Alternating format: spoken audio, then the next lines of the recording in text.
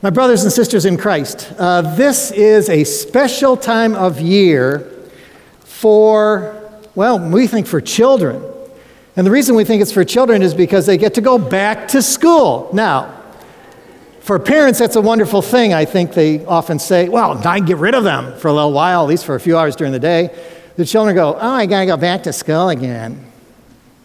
But to learn, to have the opportunity to gain knowledge and to gain understanding, and even as it was talked about with Jesus, to gain wisdom is very important. Now, my granddaughter, who is 10, was out shopping with my wife the other day.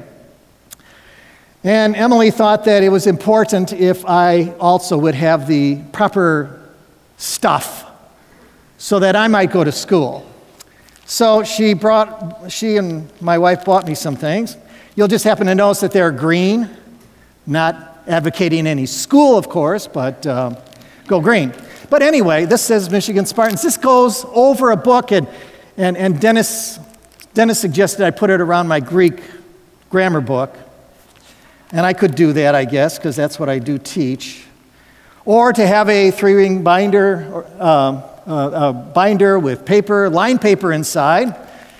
And that's really important. Or to have Michigan State Spartans, 2-pack portfolios. She thought I needed this so that I could go back to school. And the more and more I started thinking about it, the more and more she's right. It's not so much that I need this, but I need to stay in school. You know, I've done a lot of school in my life. College, seminary, more seminary, college, graduate school. I've had a lot of schooling in my life, and it would be very easy to say, I'm done. But I don't really believe that's what God has in mind for me. In fact, I'm absolutely convinced that what God wants me to do is to be deeply involved in study of His Word and of His life in Jesus Christ, and to just keep reaching and exploring so that the relationship that we have is so strong that when the transition comes from this life to the life to come, it'll just be a continuous learning experience. That was somewhat the situation for Moses. I just want to take you back and have you think about Moses for a moment. Moses was one who, like children, like those who are away at college already, was deeply involved in learning. In fact, the first 40 years of his life, Moses spent in what is known as formal learning. He was being trained to become one of the leaders of Pharaoh's court, to take over responsibility, to make sure that whatever would happen would be according to Pharaoh's wishes. And so he spent 40 years of his life studying, working, knowing, and understanding. But he also knew his Hebrew faith. And one day he saw a Hebrew being attacked by an Egyptian, and he killed the Egyptian. And so he had to leave, and he knew he had to leave, and he left, and he started the next 40 years of his life where he was learning spontaneously, where he was deeply involved in learning how to live in the wilderness. And you may watch Man vs. Wild and some of those kind of shows on TV where people learn and show you how to survive in the wilderness. And that's what Moses learned.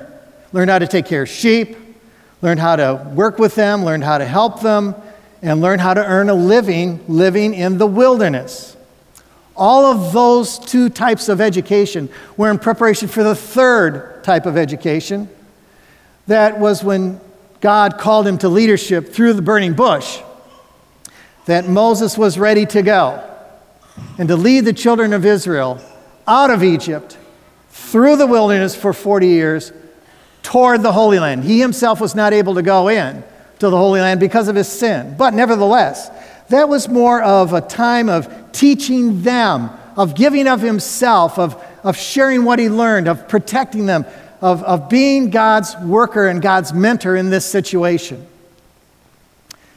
And those three kinds of education are the kinds of education you and I experience too. You experience formal education. By law, children must go to school until they're 16, but You know, if you really want to get ahead in life, and this is the only thing I can say to you children, if you want to get ahead in life today, study, learn, grow, stretch, and let yourself be involved with those kind of academics that will lead you toward employment so that you can have a job, so that you can take care of your family and be involved and have a good life. Education is one of those keys. But it's not just that kind of formal education. It's other kinds of educations that are so important. The kind of spontaneous learning that you have in life. I was at a baby shower yesterday. This is not what most men want to do on a Saturday over noon. But it was fun. It was fun. And I was just watching the mother-to-be and the excitement that she was experiencing of opening those gifts and of thinking about her baby that's coming and all that would be a part of it. And I thought, you have no idea. The diapers, getting up every couple hours. But she was so excited. I couldn't help but be excited with and for her. This was this part of her spontaneous learning of what it was going to mean to be a mother. It's just a part of what we experience in life and what goes on in life. And then there are those other opportunities too. Those opportunities to really grapple. And before the service, you saw the different kind of advertisements that are up there on the screen. There's one up there now. No, that's Scripture. That's an advertisement too. When Scripture is up there, Scripture is trying to say from God, I want to share something with you. But the Bible classes and the opportunity to help children with what they need from the community, with what kids otherwise, their parents would go out and spend lots and lots of money on them before school starts so that they're dressed right. Not every family can afford that. And sometimes just giving something little can make a lot of difference so that they can have that kind of education. That's a learning of giving. It's a learning on Bible classes. It's a learning that goes on as you grow and stretch in God's Word. Because really, that's where He wants you to be, is in this Word. And I invite you to open up your Bibles, if you would, to Mark chapter 6, verse 30. And this is on page 712. Page 712. This scripture talks about feeding the 5,000. You go, well, what does that have to do with education? I'll point it out to you. How involved this was in the education of the disciples and a lot of other people. It starts this way. The apostles gathered around Jesus and reported to him all they had done and taught. They taught. You see, they didn't just keep it for themselves. They were involved with taking what they were learning and sharing it with other people. And in fact, it's so true.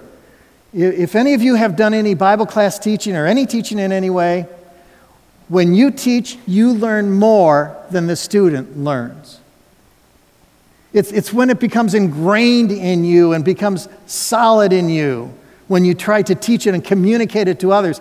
And so this was part of their experience right now of this using this form of informal training, this second form of education, that it was solidifying for them their own faith and their own life and what it meant for them to be. I would encourage you to be involved in teaching if you haven't done it before. And you may not have the gift, and that's understandable. But if you like to share your faith in some way, think about Sunday school or think about some of the other opportunities for education or think about getting an education so you can help others. All of that is so well worthwhile that you have that opportunity to give and to learn in your own right. And so the disciples were out, and they had been working with people and talking about them. And they were being so successful because the Holy Spirit was moving through them, that verse 31, then, because so many people were coming and going that they did not even have a chance to eat, he, meaning Jesus, said to them, come with me by yourselves to a quiet place and get some rest. That's been your summer. You've had your quiet time. Now it's time to get noisy. Now it's time to get busy. Now it's time to serve. But they needed a rest right then, but it wasn't to happen. So they went away by themselves in a boat to a solitary place. But many who saw them leaving recognized them and ran on foot from all the towns and got there ahead of them. Now, in order to give you a little bit more context of this, Jesus is setting them up. Sometimes educators do that. Sometimes they look ahead and they say, well, if I want to have this kind of outcome, then it's going to take them a little while to get the message that needs to be shared with them. And so in John chapter 6, verses 5 through 7, picture Jesus in the boat as they're drawing near to the shore. When Jesus looked up and saw a great crowd coming toward him, he said to Philip, "Where shall we buy bread for these people to eat?" He asked this only to test him, for he already had in mind what he was going to do. Philip answered him, 8 months' wages would not buy enough bread for each one to have a bite. And they just let it go at that point. But as time goes on, this becomes very important. This is a seed that's laid for these disciples to learn something very important. When Jesus landed, verse 34, and saw a large crowd, he had compassion on them because they were like sheep without a shepherd. Sometimes you'll look around and you can see some people who are like sheep without a shepherd. Sheep are animals that are very dependent. And a shepherd in that time would lead the sheep. Why would they follow him? Well, because they knew him personally. When the sheep would come out in the morning to go out and feed, the shepherd would be right by the gate. His hand would be down. Each sheep would walk out, and his hand would just rub on their back. And they would go out, and they knew his touch, and they knew his voice, because he would call out their name to each one of them. And so if he would go and want to lead them to a different pasture, he'd just start walking, and they would just follow him, because they knew they could trust him. And at evening when they came back in, he would be standing by the gate, and they would come in, and his hand would be down, and the sheep would come in one by one, and they could feel his touch and hear his voice. And they would come in. And he would lay his body across that gate. He would be the guard of them to protect them during the night so that they could be safe for the next day. These are people like sheep without a shepherd. The Pharisees and the scribes and the Sadducees, they weren't doing it. They weren't talking about a relationship with God. They were only talking about laws and ways of punishing and hurting. Not compassion, not love. And so Jesus had compassion on them. And the scripture says that as he had compassion on them, he began to teach them many things. I have to tell you a story. And it's a story that says that you can make a difference just as you live out to be Jesus in life. And this is, there are so many stories about Russ Boone. I mean, if you know Russ Boone, you know there's stories about him. But the story is that he had been asked to help in the nursery. And he went in there with great fear and trepidation, not knowing what these little ones would do to him. And it just so happened that it was my grandson's first day in the nursery. There wasn't a woman in there that could console that little boy. He was just terribly unhappy in that nursery. And so they were passing him from woman to woman. Nothing was calming him down. Nothing was settling him down until he was passed to Russ. And the way Russ tells the story, the little boy looked at him. Now, Russ looks like a bigger version of me. Much bigger version of me. And he saw the beard apparently, and he looked at Russ, and he settled right down. And Russ had a good day. And my grandson had a good day. because my grandson was uncertain and Russ was uncertain, but Russ took care of him like a shepherd taking care of a sheep. Giving yourselves can make a lot of difference. I understand there's a program here that has to do with shepherds in Kids Creek. Is that correct? And there's a need for shepherds. You go, you see what happens, and you're there, and can you make a difference in somebody else's life? Yes, you can. Just by giving a little bit of yourself, you can touch somebody else's heart with the love of Jesus and his care and his compassion. And so Jesus began to teach them many things, and the people were learning. They were growing. This was a formal education. They were deeply involved with what they needed to learn. And it became evening. But now he goes back and says to the disciples, I'm going to teach you something. You can hear him saying that inside of himself. And he just waited. By this time it was late in the day, verse 35. So his disciples came to him. This is a remote place, they said, and it's already very late. Send the people away so they can go to the surrounding countryside and villages and buy themselves something to eat. There weren't very many villages. It was the end of the day, and any food that was baked during that day probably would have been either sold or consumed. In other words, the disciples were saying, get rid of them. We can't handle this. We need some time with you, Jesus. We can't give of ourselves in any way. And Jesus just looked at them and answered, you give them something to eat. There had been discussion, you could just tell, going on among the disciples of what Jesus had said earlier with Philip. And they said that would take 8 months. They had decided on this.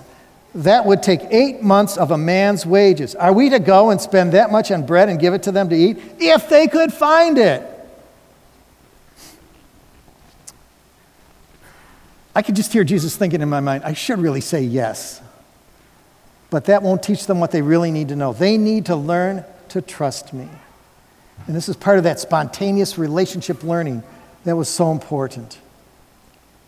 How many loaves do you have, he asked. Go and see. When they found out, they said 5 and 2 loaves. Now, these were not big loaves. These loaves were, not like your Subway sandwich that's 36 inches long or whatever it is. It's about probably the size of this Bible. 5 little loaves. 2 little fish, not sturgeons, 2 little fish.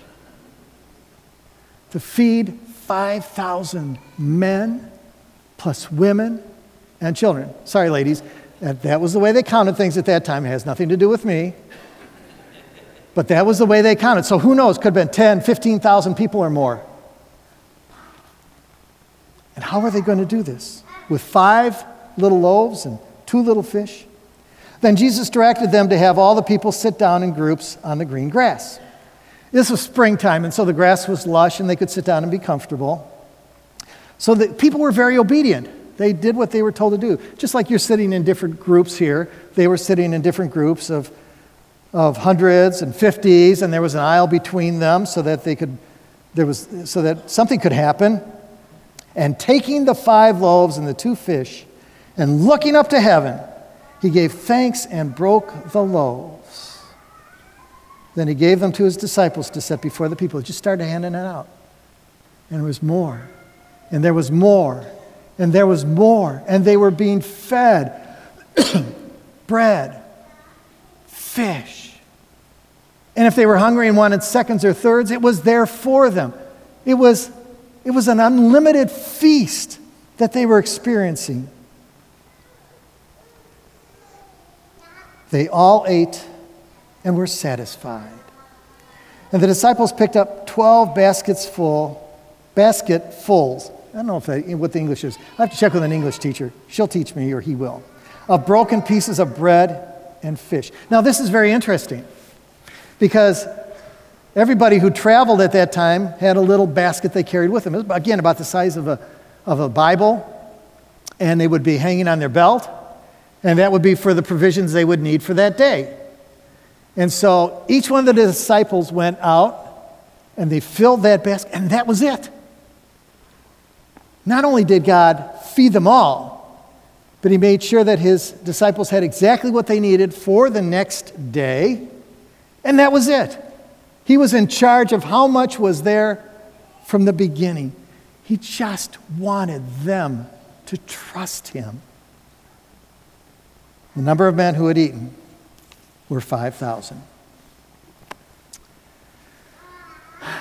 My question to you this morning is, where do you find yourself? If you find yourself involved with formal learning, wonderful. Utilize it. Let it be a part of your life. I have to tell you one story, and that was when I was going to MSU, working on my PhD. We had a prayer group that met before the service, or before the meeting, before the class. And the great thing, I was just waiting. I was hoping somebody would protest what we were doing. I just wanted that, because you see, at that point, then the ACLU would have to support us. Students write a prayer. But nobody did. But we prayed. And I remember having these conversations with a number of different people, especially one Muslim woman, where I could talk about the gospel of Jesus Christ. God placed me in that situation, so in formal learning, I could let my Christian faith be a part of not only what was going on in the students' lives with whom I had class, but with other people too. Because you see, no matter where you are, you have that opportunity. God gives you that interaction with other people so that you can share your faith if you want to. If you want to keep it all for yourself and just hang on to it, that's all you're going to get out of it too, is what you hang on to for yourself. But formal learning is great. Informal learning, coming to worship, to me, one of the great gifts of worship is to receive Jesus' body and blood as it comes in bread and wine. To take the Lord's Supper each time I come here and know his presence is with me. It's an informal learning that is reinforced every time I worship. And I praise God for that. And I hope you do too. And that you praise God for the music and for the worship and for the messages and for all that is a part of being in God's kingdom and serving him. There's a lot of informal opportunities. Some will be told to you in a little while about opportunities for education here in the church and education to grow in your Christian faith. But I have to ask you, how many of you read your Bible once a week? Just at least once a week. How many of you read it daily? Some of you read it daily. How many of you read it in Greek?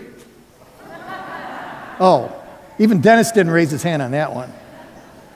No, I'm just kidding about that. But to be in this Word every day, to let God talk to you, that kind of informal learning is so good. And then to be involved with other people and to share the gospel and to just let it fill you up so that you can let it pour over you and to share it with other people, what a great and precious experience that is. To make a difference in other people's lives by living the gospel of Jesus Christ.